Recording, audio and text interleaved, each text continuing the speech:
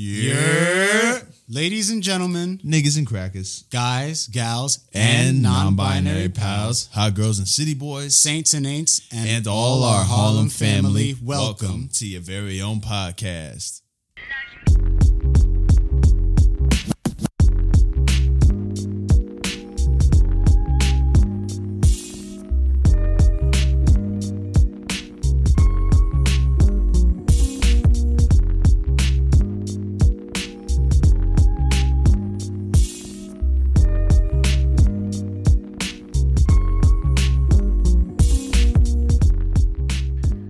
Greetings all, welcome back to another episode of your beloved bi-monthly broadcast, Harlem's Very Own, featuring as always your two magnanimous co-hosts.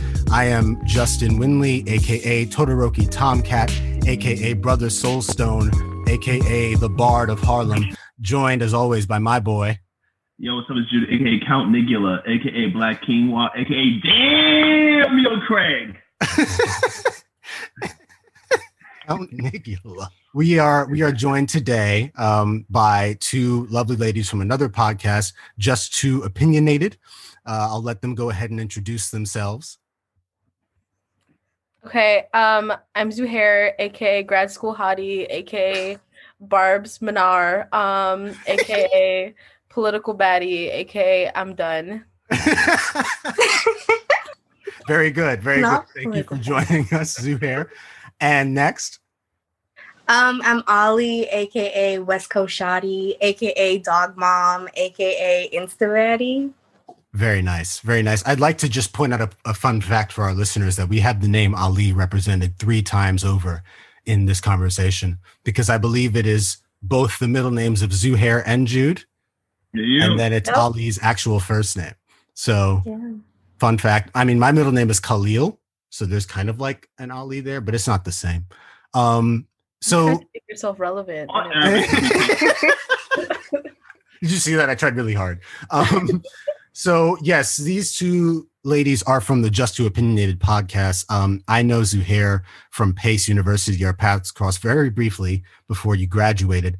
Tell our listeners a little bit about your podcast and what they can expect from it, where they can find you. You know, let's get your plug in early. We don't want to wait till the end because I'll forget. It's happened before. Let's get our plug in early. I love this energy. Okay, y'all. So Just Too Opinionated was an idea by Ollie, and she came to me and was like, let's start a podcast. And I always felt like I should have done something politically public, and I never did. And I think this was like a really easy way for Ollie and I to get our opinions across in just like a really fun way and interactive way, and to talk about different topics every week, historically, politically, on policy. So like it's been really fun so far, and y'all can find us on Spotify, Apple Podcast, and you can find us on Instagram at JSTTOO and Twitter at JUSTTOO_.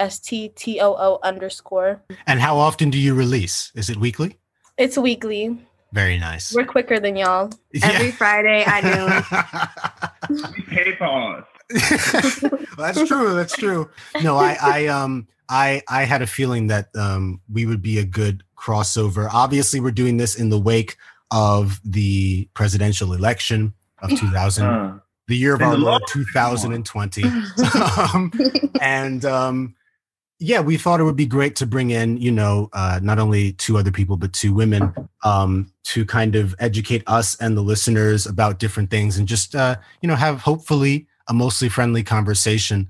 I remember early on when Jude and I were talking about how we were going to come back for season 4, we were mulling over the idea of having like a pre-election debate, like getting people from different sides of the spectrum to come and talk about things. But I was like, I think that could get messy with this particular election because it's so divisive already. And also like, I didn't want to lose my cool. So it was like, let's wait and see how the election goes. Either way, though, we knew that we wanted to talk to y'all.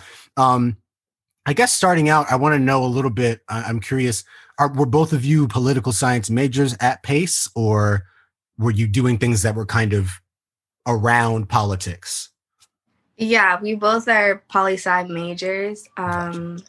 And we kind of linked up from our friend Jay, who like left, and then I kind of like joined her friend group because I was like all lonely. Aw. So yeah, that's kind of how it happened. Got you.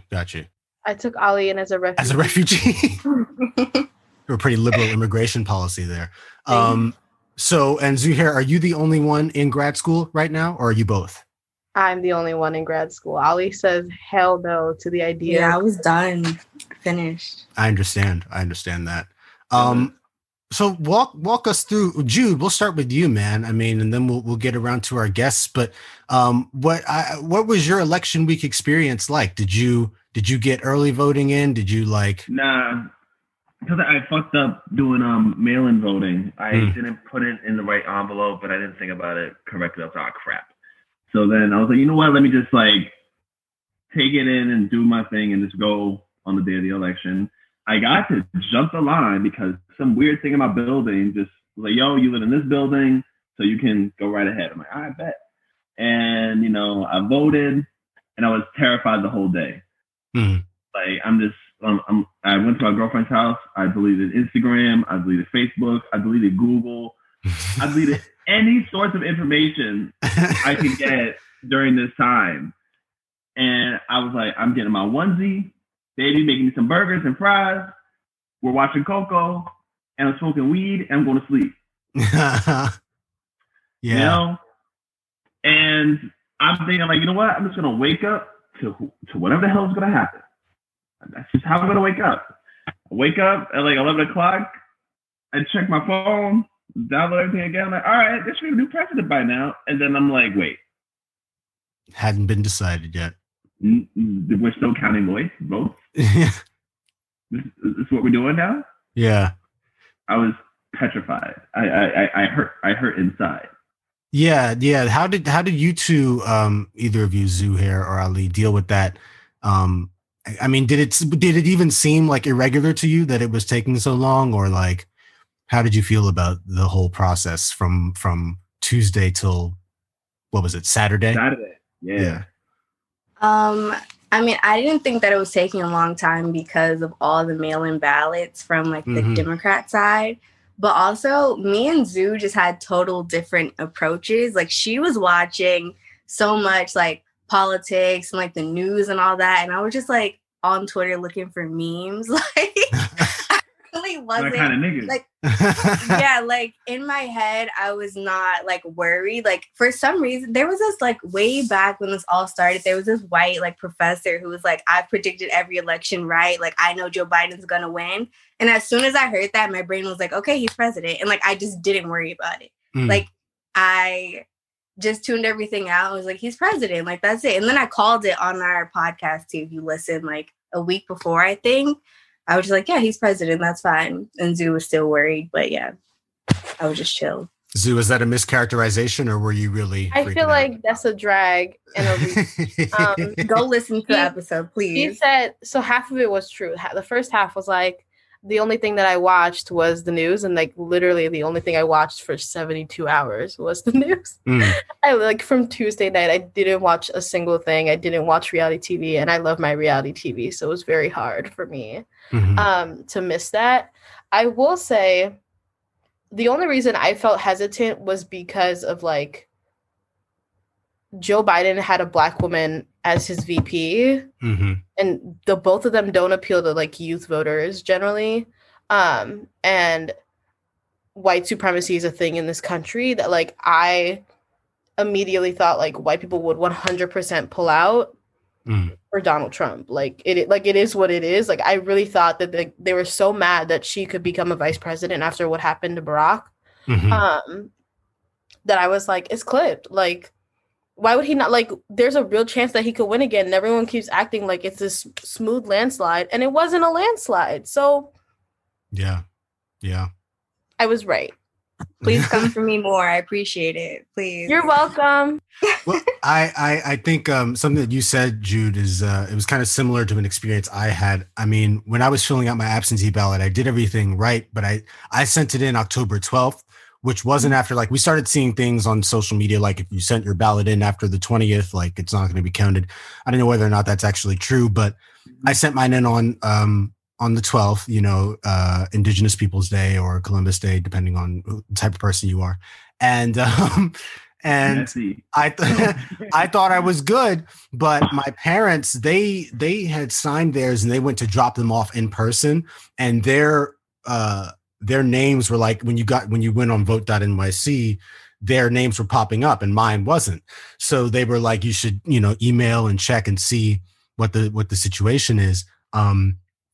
So I called them. I wound up calling them, and I got some lady on the phone after forever. And I was like, hey, I sent in a ballot. I'm just curious. I sent it in on the 12th. It's now, October 21st or whatever. I'm wondering why I wouldn't be in the record yet. Actually it was probably later than that. It was closer to, I think this was near Halloween. And she said, yeah, it's because we've received over 1 million absentee ballots this year. And I was like, that is a lot of counting to do. So she said, we will get to it, but if you don't feel comfortable, you can go in person. You have this weekend to do it. So I wound up going up to Washington Heights and very quickly got my vote in. But it made me think the whole time about how Trump was definitely trying to upset the concept of mail-in voting, and he was sowing a lot of kind of paranoia about it, which is something he does very well.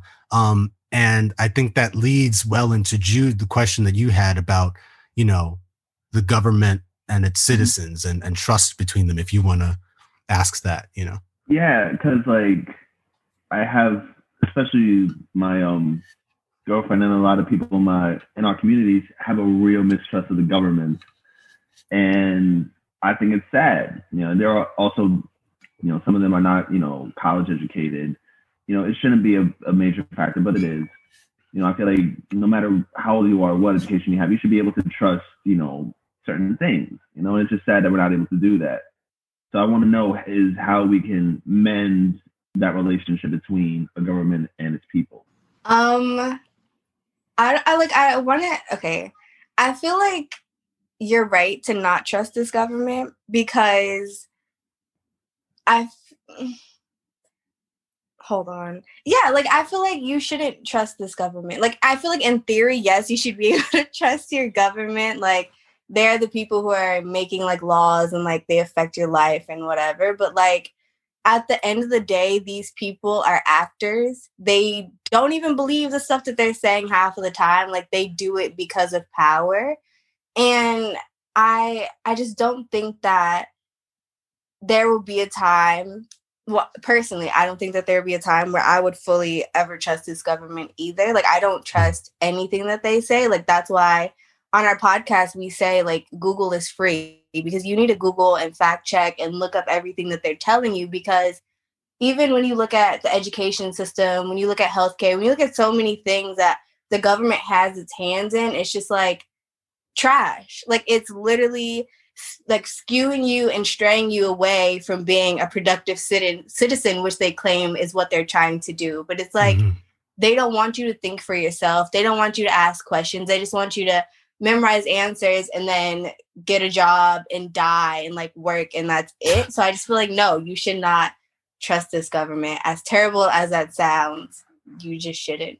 Not blindly, at least. Not blindly. Do your research. Yeah. Zoo? I think I'm a little less don't trust the government than Ali. Because I'd like to think that there's aspects of it that we can trust.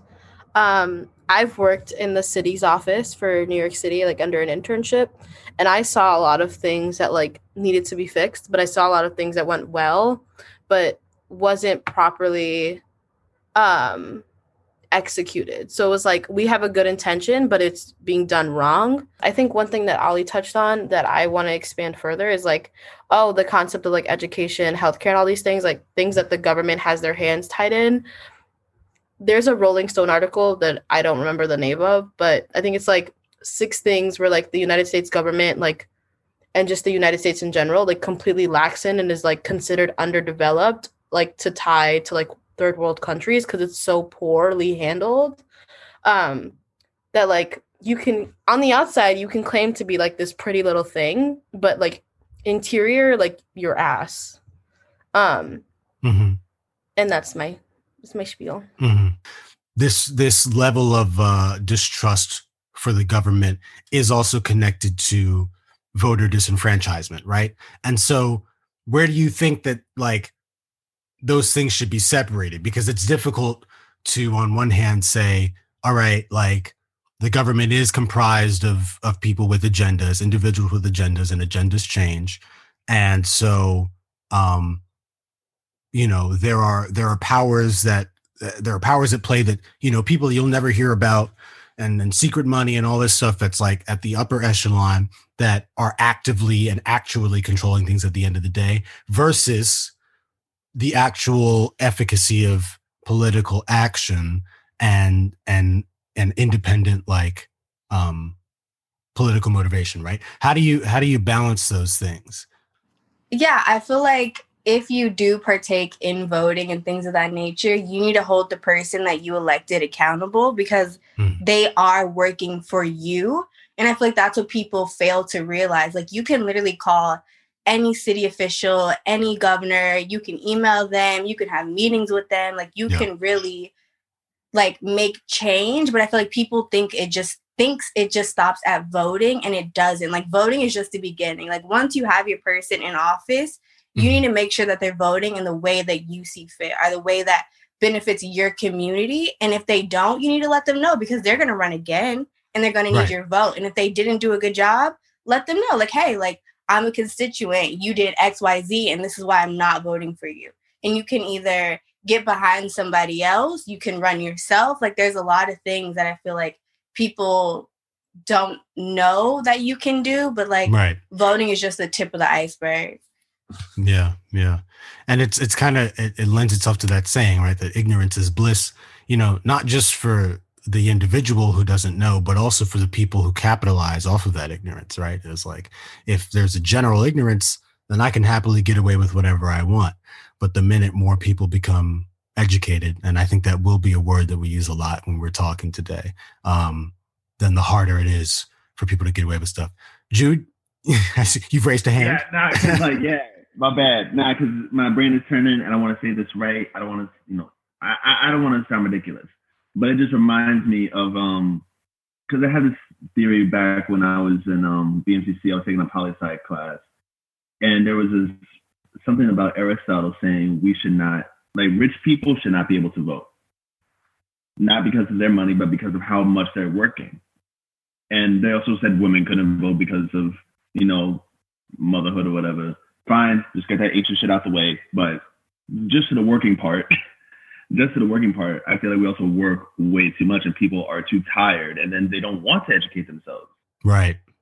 They're exhausted. They're mentally and physically exhausted from doing their jobs, feeding their families, getting home, just wanting to relax, wanting to, oh my God, I have decompress.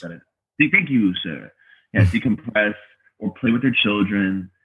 And we do not have the opportunity to educate ourselves because we work so hard. Yeah. Yeah. Well said. I think it's like there is all of this baggage and this like effort attached to the idea of voting every year or every 4 years. Because let's be honest, that's how most people think of it, even though there's other elections too, like midterms. Yeah. Biannually and stuff. Yeah. But, that's something that you have to contend with. And I think, that all of this leads into one of the things I wanted to talk about. Zoo, I want to lob this at you. So we hear a lot every presidential election about the Black vote. And sometimes, you substitute that for the Latino vote, but usually it's directed at Black people, definitely always directed at communities of color. I'm curious how much you can speak to the history of this idea of the Black vote and like the help versus harm of it, right? Because it's a very monolithic term. Like, even hearing it as much, I guess, pride sometimes as I get at like how valued this thing is. It's the Black vote is like an infinity stone. Like, if you put it in the gauntlet and you can snap and elect whoever you want, right? So, but then there's also like, clearly not all Black people think the same, right? So is it harmful to have this concept? Do you, and where did it come from? And should we work to redefine it, or what are your thoughts about that idea? So I believe it's called voter capture theory, and Ollie can correct me if I'm wrong on that one, but I'm not wrong. We got a finger from So voter capture theory is this concept that was created by politicians in power and political scientists that looked at the angles of which like different groups of people primarily voted. Mm-hmm. And so I think one of the things is like, if you look at most of the time, voter capture theory is highlighted primarily in like a presidential race. Like that's the most of the time that we hear it. And the concept of like doing no harm, I think like the concept of itself, like even the name of it is like really like harmful, like voter capture. It's like, oh, I'm capturing that the average Black person in America is going to vote for a Democrat. Like it is what it is. And then if you go down to like the minute things of like where someone lives, like they talk about the Latino vote. Most Latinos like out in South Florida are going to vote for Trump because they ran away from communism and socialism and they're scared of that repeating within the Democratic Party. Yeah. I think that it came in the 60s, if I'm not wrong, like once actual like Black people got the right to vote in the country. And as other groups of people started voting in large numbers. I will say, I think that political analysts especially have to like let go of it, but they're not going to, right? Like they're going to say the youth vote, the women vote, Black women, Black people, Latinos, like they're going to keep going and going because like that's how they signify like who's going to win and who's not going to win. That's how they can do projections. Like that's how they're able to do their jobs. And we're a very demographically minded country. Yes. So it's like, I don't think we're ever going to let go of how we like analyze and like look at these things, because it's like, then you have to let go of the concept of demographics and they're not going to do that. Right. So it's like maybe you can think of a different term instead of voter capture theory, but like, I don't see it ever changing. That's really interesting. I had never heard that term. Go ahead, Ali. Just to add on to that, also just the structure of how our party system works. Also, because when you talk about voter capture theory, you have to realize like they have the vote, but because they know they have the vote in the bag, Black people's needs are not met and they're not going to meet their needs. So our two-party system basically is structured to push aside the Black vote because they know, like Democrats know that they have it. So they do not to say like they don't pander to us or like come around, because obviously they do. Like even Trump went to that one Black church and then he like got Black votes. But like in reality, when it comes to what they're going to do in office, they know that they don't have to move upon Black issues. And the only way like to get rid of that is to risk the white vote, because if you neglect white people and their feelings, then you can like, because if you try to move upon Black needs, your white vote and non-Black votes goes down.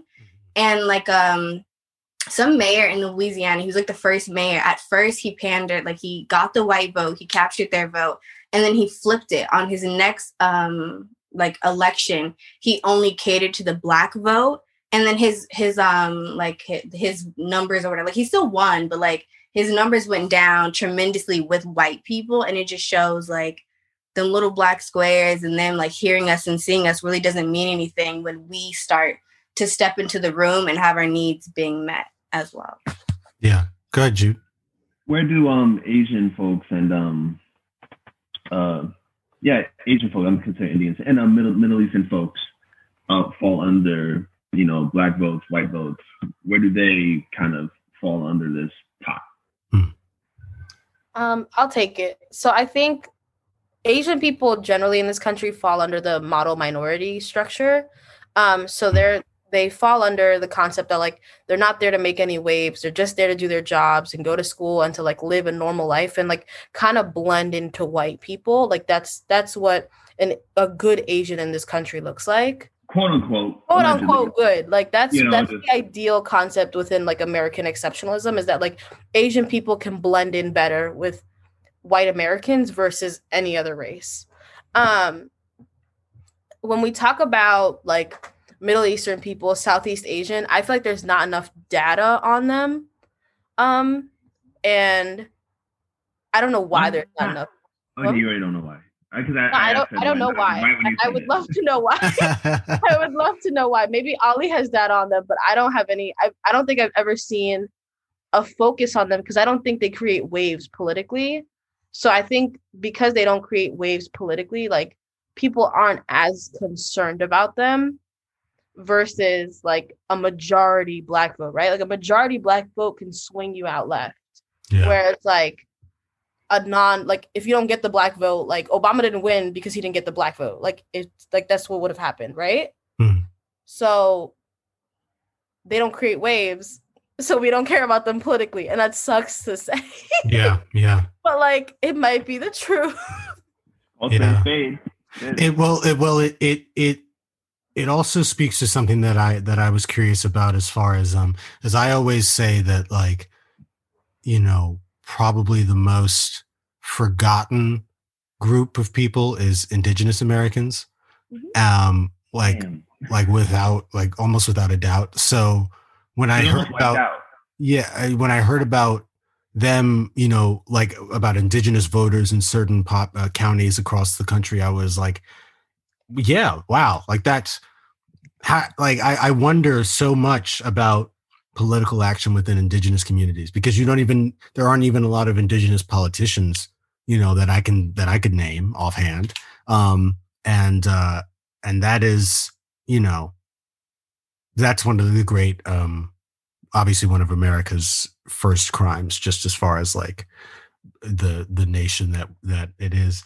But you looked like you wanted to say something after what Ali said earlier, Zoo, before Jude asked about Asian people. If you can't remember, it's fine because I cannot remember it. That's cool because I was going to draw a connection. You know, when you mentioned how a lot of Latino immigrants are, you know, they have a history with communist, socialist rule that they're kind of running away from. It reminded me, Jude, of when we were discussing the whole Masvidal thing. Yeah. So there's this UFC fighter, if neither of our guests know, Jorge Masvidal, who is Cuban American. He's from Florida, and he was campaigning for Trump. And you know, Jude and I were talking about it, and Jude, you can explain what you were talking about. Yeah, we were talking about it, and then I saw him on, like, I started seeing ads of him and Trump on YouTube, but I saw him on his Twitter at a rally. I was like, word? But then I thought about it, and I was like, well, he's Cuban. His father or mother escaped, you know, Castro's regime and was like, fuck this socialist shit, fuck this communist, we're out of here. We're coming to America to make our money and be free. Yeah. You know, free from this regime and, you know, accumulate as much as we can, you know, to give a better life to our kids, you know? And then he just goes into, you know, this Trump mode. And then he finds himself where he trains with a bunch of other Trump supporters, with a guy who literally walked around with, you know, the MAGA hat, you know, in the really ugly suits, just on his, you know, whole Trump wave and taking pictures with Trump all the time. So he's just in those environments. But I wasn't surprised when I really thought about that. Oh, he's in this environment. And then he, you know, his parents came from this country. Yeah, like, it makes sense. That's probably where his head is at. Yeah. I'm curious. Ali, will circle back to you. John Oliver said something really interesting when he was talking about the election. I like to watch John Oliver every now and then.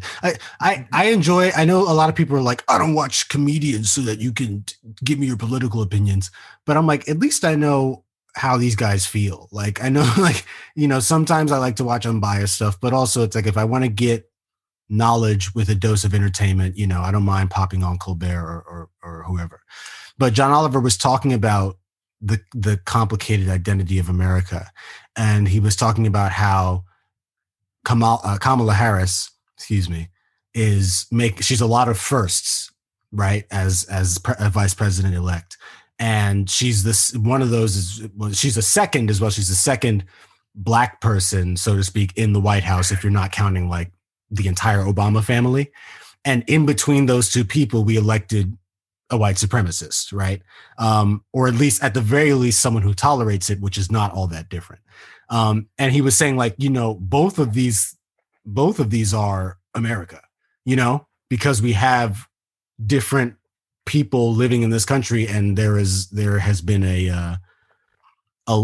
for a long time an inability to, you know, eradicate some of those more hateful aspects of it. But the reason I'm bringing this up is because is it possible for y'all, and Ali, you know, just I want to hear from you first, to balance being happy for the historic nature of Kamala Harris being first Black woman, first South Asian woman, you know, as a vice president in the White House, with also feeling a way about her record as a prosecutor, with also feeling a way about American supremacy at large? Like, do you find yourself able to give all of those feelings space, or do you find that you are kind of only one way about her or another?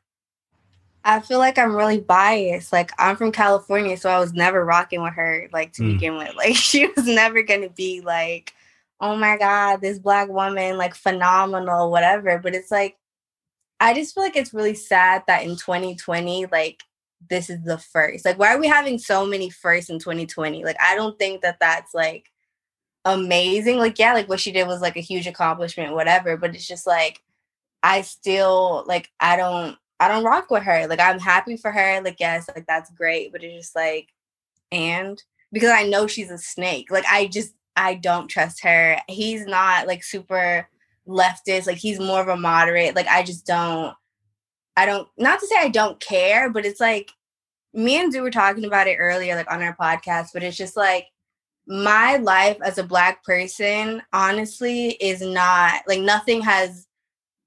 I haven't gained anything from them being in office, really. Like, okay, we're going to go back to regular racism now. Like, it's not something that's just like, oh my God, my life has changed so much. It's like white people's heads. It's just like, okay, now I have to watch my back now, because now everybody's like a closeted racist again. Like, racism isn't cool again. So, like, it's okay, like, cool, like, she's great or whatever, but it's just like, she's not. Like, she's actually not, to me personally. Yeah. I'm curious.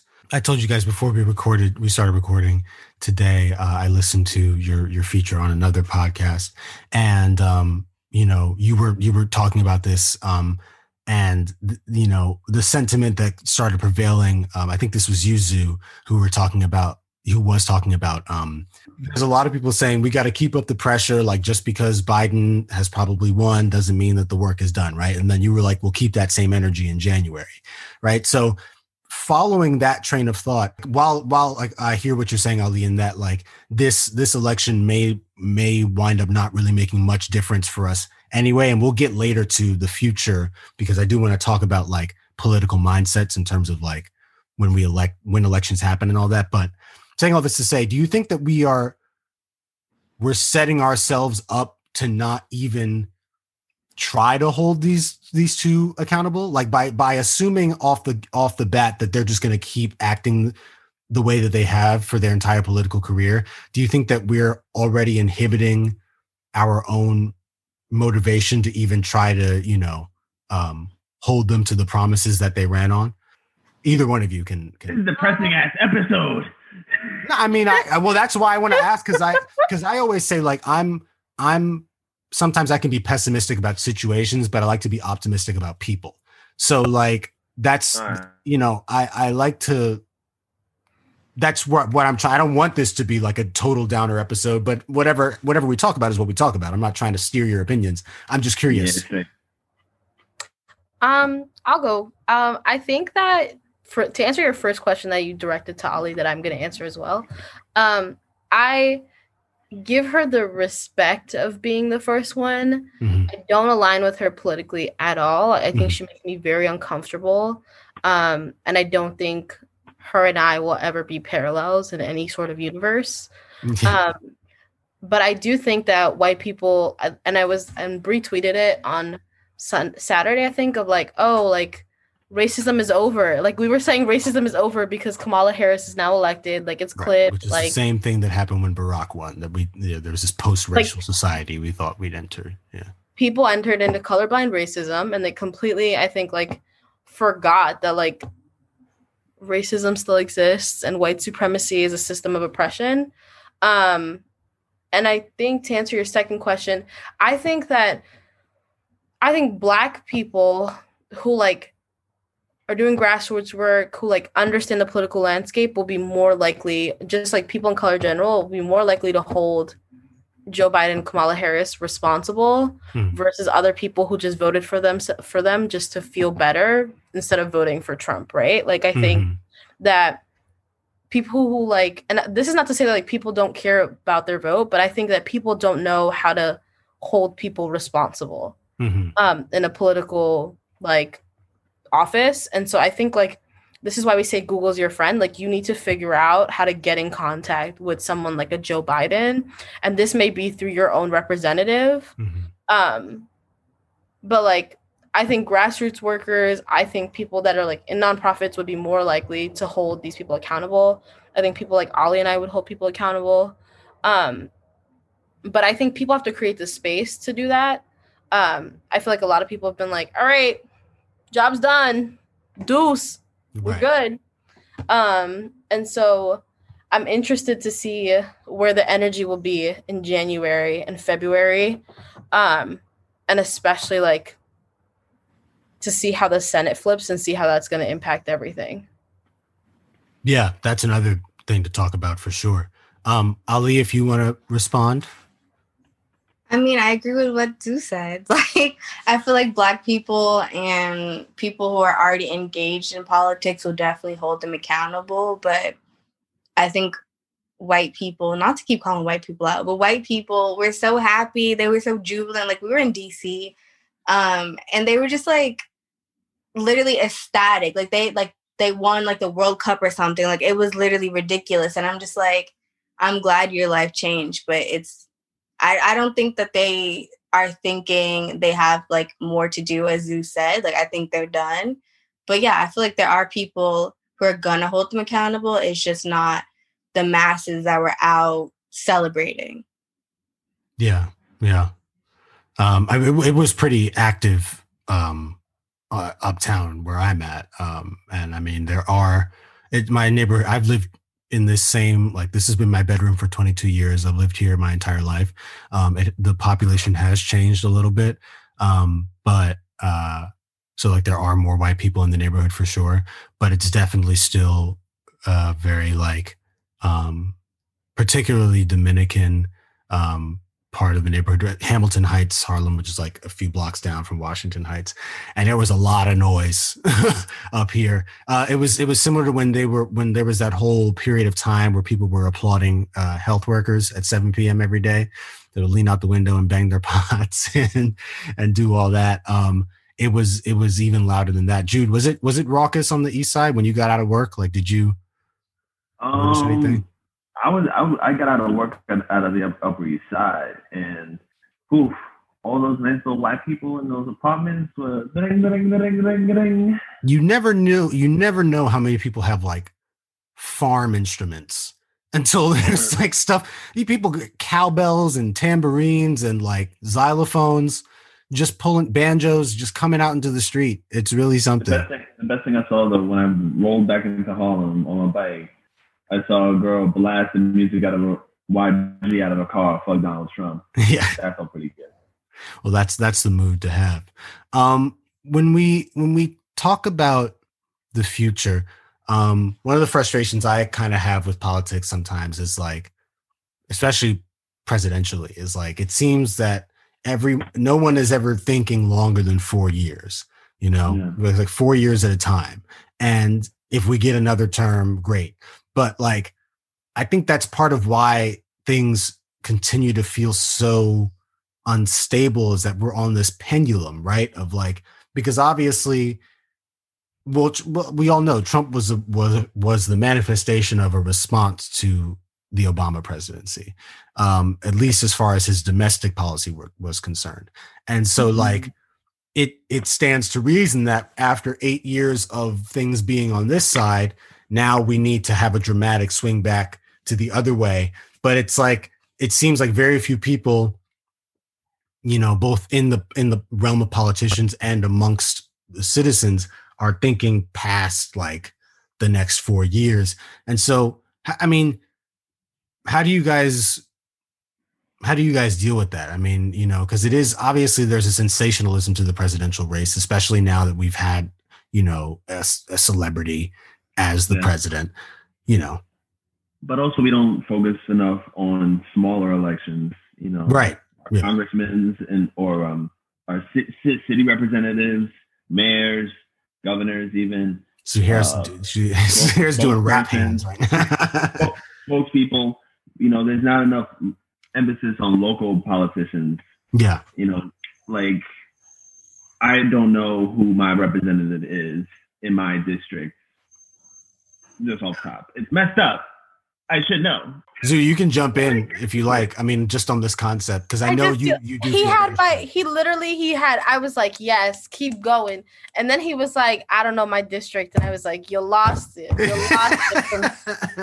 lost like, damn it, man. Look.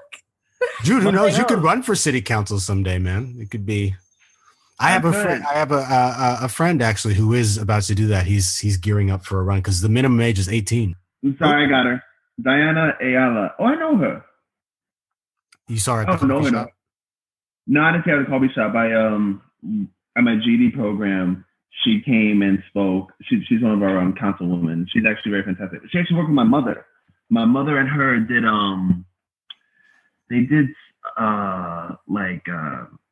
no. So you worked with your mom and you still didn't know who your congressperson was. Give me a second. They didn't work together like day to day. They had an event, a thing for the medication to stop an overdose. Oh, okay. Yeah, so it was a small thing like that to help administrate the drug to fight an overdose. To help someone. Yeah. I have the equipment in my house actually. Yeah, that's important. That's a big thing. And stuff like that is cool. Like when you know, politicians, especially at the local level, you know, they set up events that are relevant to the issues within their community.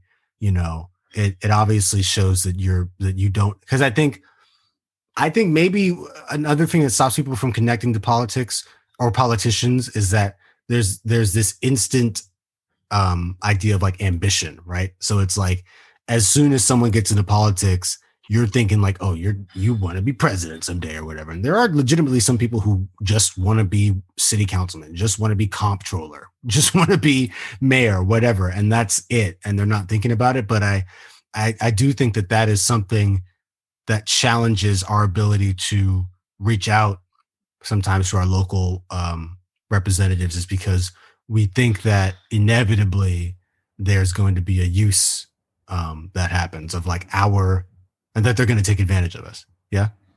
I'm gonna jump in here and I'm gonna say, don't allow your like representatives to feel comfortable that they can run up in the system and they can run for president, because there's a complacency with that, right? It's like, oh, like I voted for them. They felt too comfortable doing their job. So they're going to go to be a senator now because I let it get there, right?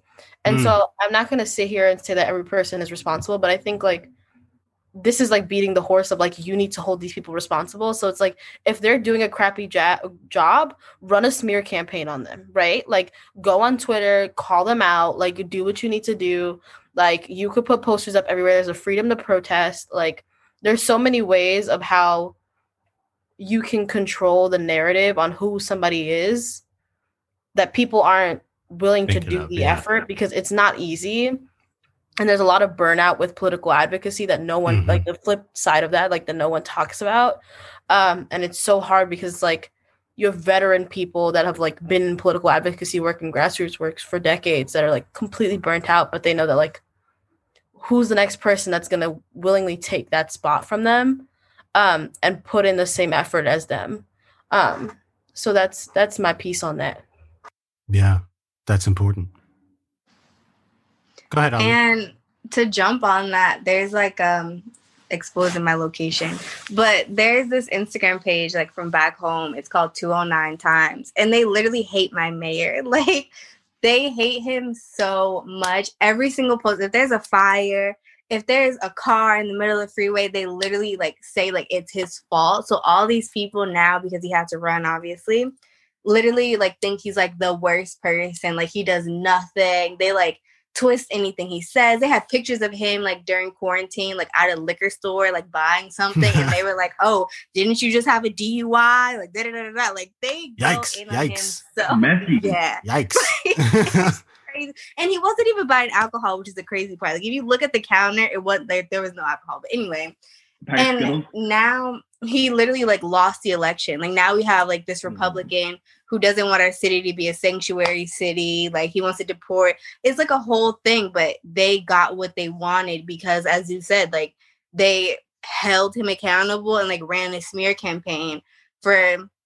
since like the day he got elected. Like they started this page and it's like known everywhere. Like it's basically a terrorist organization. They show up to his events. They hand out pamphlets and flyers. Like, yeah, hold them accountable. Mm-hmm. And that's a way to do it, using social media. Zooming out for a second, now from domestic stuff to big picture stuff, to foreign affairs. You know, I know Zoo, you have, all of us, every now and again, especially throughout quarantine, there would be stuff that passed through our timelines. Everything that's going on in Nigeria, I believe, with SARS, is one thing, and then Tigray. Am I pronouncing that right? It's pronounced Tigray. Tigray. There's a situation going on there that you can take time to talk about if you like. But we hear like one of the oldest pieces of political rhetoric is that America is the leader of the free world, right? And that and as Zuhair sticks a gun in her mouth, we obviously, America, ironically, is also one of the youngest countries in the world as far as like an actual established government and stuff like that.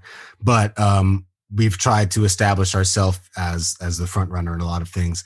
And I'm curious what y'all feel like actually now, like not even just thinking about Joe Biden and Kamala Harris, because they'll come and go, but like as we just move forward in general, like as a sort of global and increasingly global community, what do you feel is America's like actual position? And what is our, like I said, like you can think of it as responsibility, you can think of it as debt, but what are the things that America should be doing that we haven't been in order to be like, a better global partner?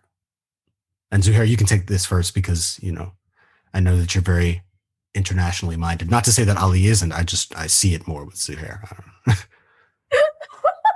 Ali, is the dog on your bed right now? Yes, Rocco. There he is. Okay, that's so funny that you called me internationally minded. No, but I do think that American exceptionalism and militarism and imperialism continuously allows America to do what they've been doing. I think that part of it has to be like the military needs to be removed. I don't think we need to have a military. And that's very, quote, on extremist of me to say to an average American that like militaries should be ceased to exist. Why? Yeah. Because of terrorism and other things that I feel like America has created. So of course. But like to, some white dude just gonna like stumble on this podcast and be like, what? What'd she say? So to the white boy that's listening to this podcast, I just want you to know that militarism is the root of why a lot of issues internationally have continued to exist. The war in the Middle East should never have happened. I at least like snap at your fingers, but the United States, I hate to say this, but the United States will rue the day that they come in, that they realize the mistakes that they made in the Middle East and how long they've made the mistakes. Donald Trump specifically is like laid in bed with terrorists and with dictators abroad. And those consequences will come in Joe Biden's administration. And we'll see the fall of those things.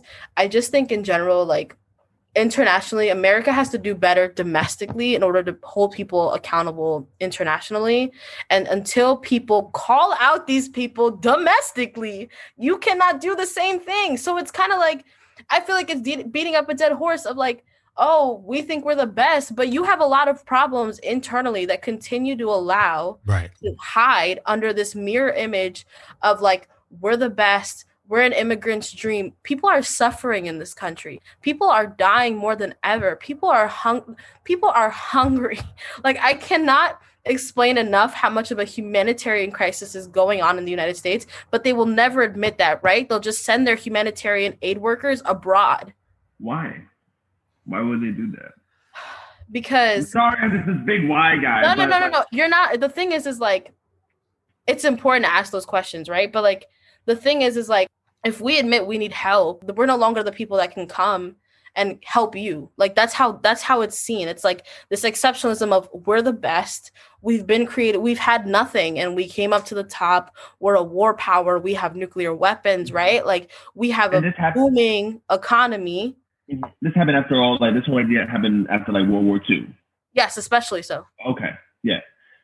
So why we have this worldview. I'm not saying we as in the four of us or Black folks. I'm saying we as, the United States. We have this worldview of us being the best or whatever.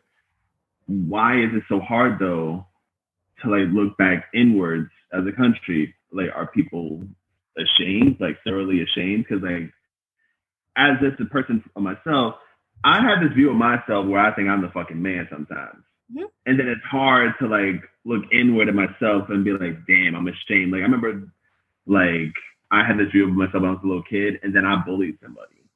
And then I went back and thought about it. I'm like deeply ashamed. And then you have to confront that. How can the country confront that internal shame of slavery, the complete deportation, the prison industrial complex, the school to prison pipeline, white supremacy, industrial contract system,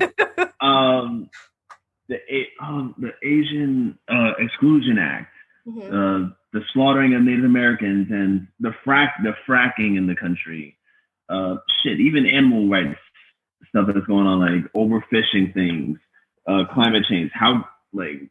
Why is it so hard to like look internally inward, but then project outwards, and then be like, we're sending a McDonald's meal to some kid in Africa. Well, I mean, I'm curious. I do want to hear what Zoo and Ali have to say about this, because I think that's a great question, Jude. This is real meaty, but I think it's like America is an experiment. It really is, and the experiment was to see. It was like a bad version of the Avengers. It was like, how many different kinds of people can we bring together, and create a unified identity? And that's always going to be difficult because we're all different. And even within countries that are largely homogenous, I mean, because as soon as you mentioned abolishing the military, I thought of Japan, right? Who are not. Japan did that? We did that to them. We said you're not allowed to have a military anymore. Shit. Yeah, after World War II, and after the bombings at Hiroshima and Nagasaki, after we dropped hellfire on them, we were also like, you're not allowed to have a military. They can have like, I think, some sort of small like a Coast Guard, National Guard equivalent, but yeah, they can't have a military. So, but even in countries like that are extremely homogenous, there's still obviously different and small. There's still obviously difference of opinion. So how much more so within America? And I think the reason, Jude, that we see a lot of issues confronting our sins, if you will, or our wrongdoings as a nation, is because not everybody has the same idea of what we did being wrong. I mean, even when you look at something as simple as slavery, right? Like there were people whose families built their fortune from slavery, and then there were people whose families were enslaved. And those are two different cultural memories at war with each other. So that's one of the reasons why it's difficult to be like, I mean, you would think it shouldn't be, but that's why, because like America inherently has always had, and it does oftentimes come down to, white and black, Caucasian, African American, whatever, but it's always had those warring philosophies. And of course, yeah. Zoo? I will say America has, as Justin just said, like a history of policing people. Police, like just the concept of policing and controlling people is within like the buildings of this country. Of what I know to date, there are 36 countries that do not have a standing military at all. And they seem successful for the most part. But I think a country that has made themselves as exposed as the United States people say they cannot afford to not have a military. I mean, too many enemies. And I think that like, I wonder if America was just like, we're going to go into a circle now and like kind of like reevaluate. I feel like, but that's very like rainbows and unicorns of me to think that. And I don't want to think that, but like, I think that like the only way that like people can really like look back and reflect on everything that's been done is that like we need people that understand and look at history and look at the impact of historical policies to modern day. So like when people are talking about like the impact of the 1994 crime bill, what has it done today? So it's like we have to look back at what choices were made prior to that have allowed us to be the way that we are right now. And people have to like willingly accept their wrongdoings and accountability. I don't know if Joe Biden has ever taken, like, I know he says it. Like, I know he says, like, I admit my wrongdoings in the 94 crime bill. I don't know if he means it. And that's the thing with politicians. Sometimes you don't know if they ever really mean what they say or say what they mean. Right. And I think that's like part of the gamble with politics. Sometimes it's like, am I really going to trust you to be honest and truthful about the words that you're committing to do to protect me or protect whoever? But yeah, I mean, like, it's really hard. Like, I don't think America as a whole will ever generally look back and think of all the things they've done wrong, because then they would need a wide mirror and a long mirror. And I think generations of people are not willing to do that, especially like, say like the grandparents of like World War like 1 and 2, right? Like they were like, we went and we bombed them because they were threatening us, right? Like, but I'm like, you didn't need to do 2 bombs. You didn't need to do 2 bombs on people, right? Like that's you didn't do nuclear bombs. You could just be like, yo, stop it. But this is why like people are emphasizing now like the importance of like peacekeepers and like studying conflict resolution and conflict studies, because like then you can go in as a representative of somebody or of a nation and talk on behalf of them and figure out like what your opposing side wants or needs and how to make a compromise. And that's the thing, right? And Ali, I want to get you in too, but like regardless of how I feel about the military itself, because that's something I still haven't parsed, and I do have like I'm sure a lot of people know someone who has been in or who is going in or whatever. But regardless of that, the concept of war itself, right, has boggled my mind for a while now, because it's like it's 2 people in suits have an issue with each other, and so they send hundreds of thousands of other people who are not at all involved to fight and die over it. You know what I mean? As opposed to themselves coming to any sort of reconciliation. And so that is what I find inherently kind of disgusting and demoralizing about war and about the military. And, it's, you get people in there who believe in what they're doing and they believe that they're fighting for their country, but very seldom is that the case. More often you're fighting for someone's private interests that are masked as public and political. Ali?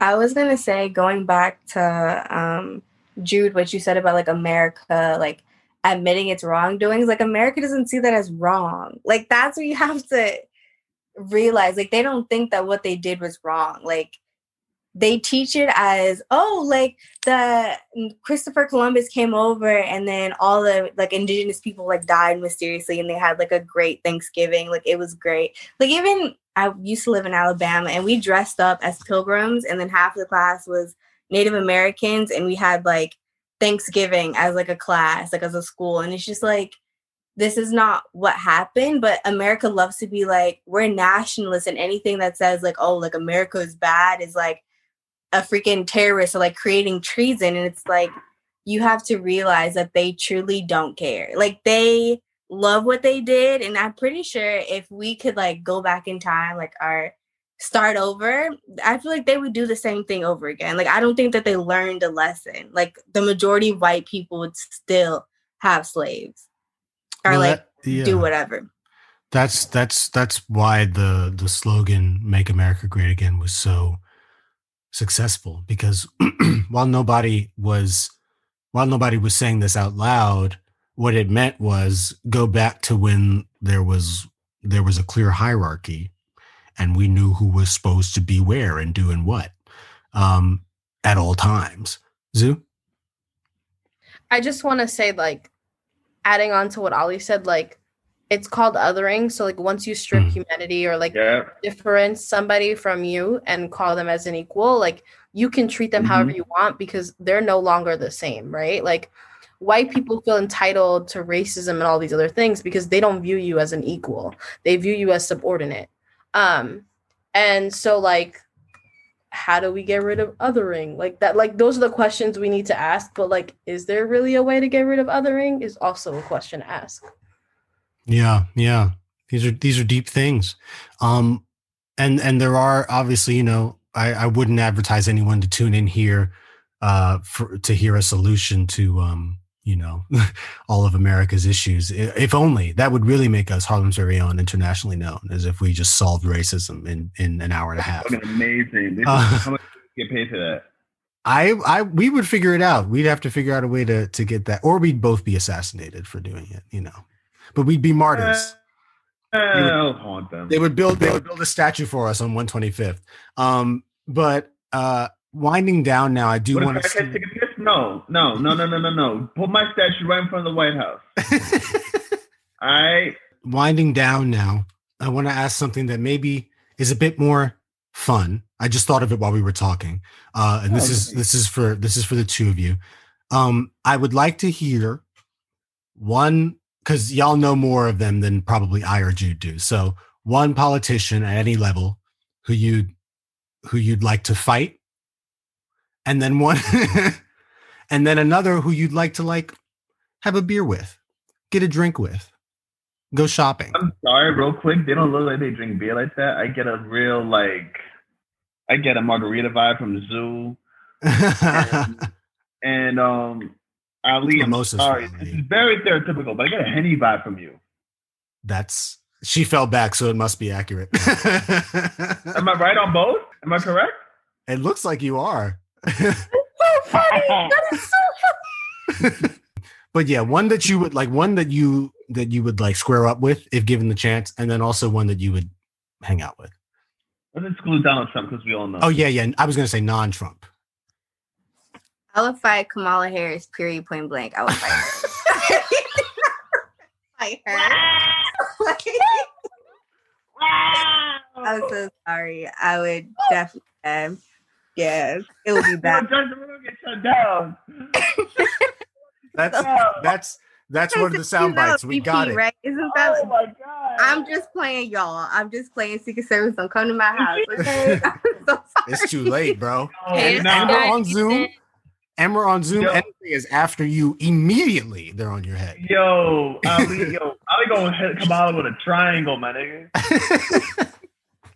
Okay, well, that's an answer. So who you getting your Henny with? Who you taking shots? AOC. I feel like even though I'm not like her biggest fan, I feel like she's mad chill. You know, she used to be a bartender. Like, we can have a good time. Like, what's behind that look?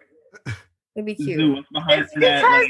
It's because every time she talks about AOC, she goes like, when people talk about AOC, she goes like, anyway, like, please find someone else. Because y'all love to glorify her. I'm like super surprised that like she's sitting here being like, yeah, she used to be a bartender, like she can make my drink, like let's go. I'm really. Am surprised. I wrong? I'm just surprised. I wouldn't talk politics with her. Like I would not do that. But we could just chill. We can talk about all type of other stuff. So you can play Among Us, like it'd be cute. Play Among Us. You would duff Kamala Harris. And off the record, yes. Take it off the record and take shots with AOC. Okay, Zoo. I can't pick. I cannot pick only one person for the duffing. I'm sorry, like I gotta people up. Like it is what it is. I would beat up Moscow Mitch. And I would. Mitch McConnell. Mitch McConnell, and why is he called Moscow Mitch? Oh, I call him Moscow Mitch. Sorry. Because he be fucking the Russians. Oh, okay. There you go. Moscow Mitch and Lindsey Graham, like both of them together, like a good like you know what I mean? Like just a double punch, just kind of line them up next to each other and catch them both on the nose. Period. I would do that. I feel like that would be a good thing for American history. Did you see those? Did you see Mitch McConnell looks like he was in a fight with like. Did you see those photos of him with all those bruises and like his hands taped up and stuff? It's old people. They just bruise these. Like he's 100 years old. He got in a fight with a staircase and lost by TKO. In a fight with anybody. Joker staircase? It was one of the curly ones. Like he was falling for a minute. That's what that looked like. Tumbling. Yeah, and then the one that you would get your margarita with. That's so hard because like I was gonna pick AOC because I thought Ali would not pick her. But I would pick AOC and Ilhan Omar, but I don't know if I knew it. I don't know if Girly drinks, but if she does not, we'll give her a nice water. Yeah, Ilhan. Yeah, that's I adore Ilhan. I adore her. That's a good one. I knew it. He's like, I can read y'all mind. Jude clocked y'all. He can't even see Ali's face, and he knew what her favorite drink was. That's incredible. Well, now we know who Just Too Opinionated would maybe can't have on their show now.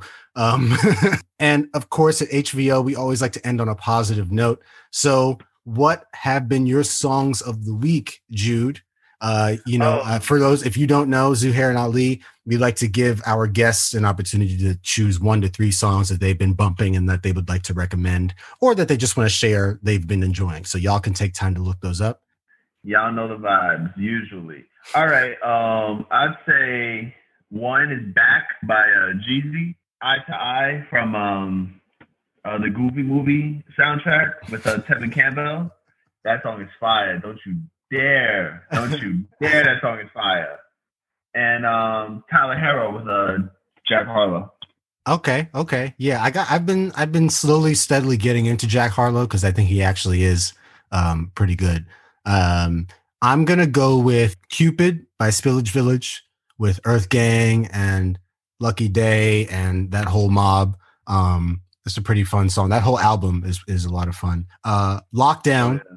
The remix with Anderson .Paak, JID, J-Rock, and No Name. That one's fun. It's a little bit basic, but has been hitting different recently. When it first came out, the SZA track, I was like, okay. But it is nice to listen to. So yeah, those are my 3. Ali, you got songs for us?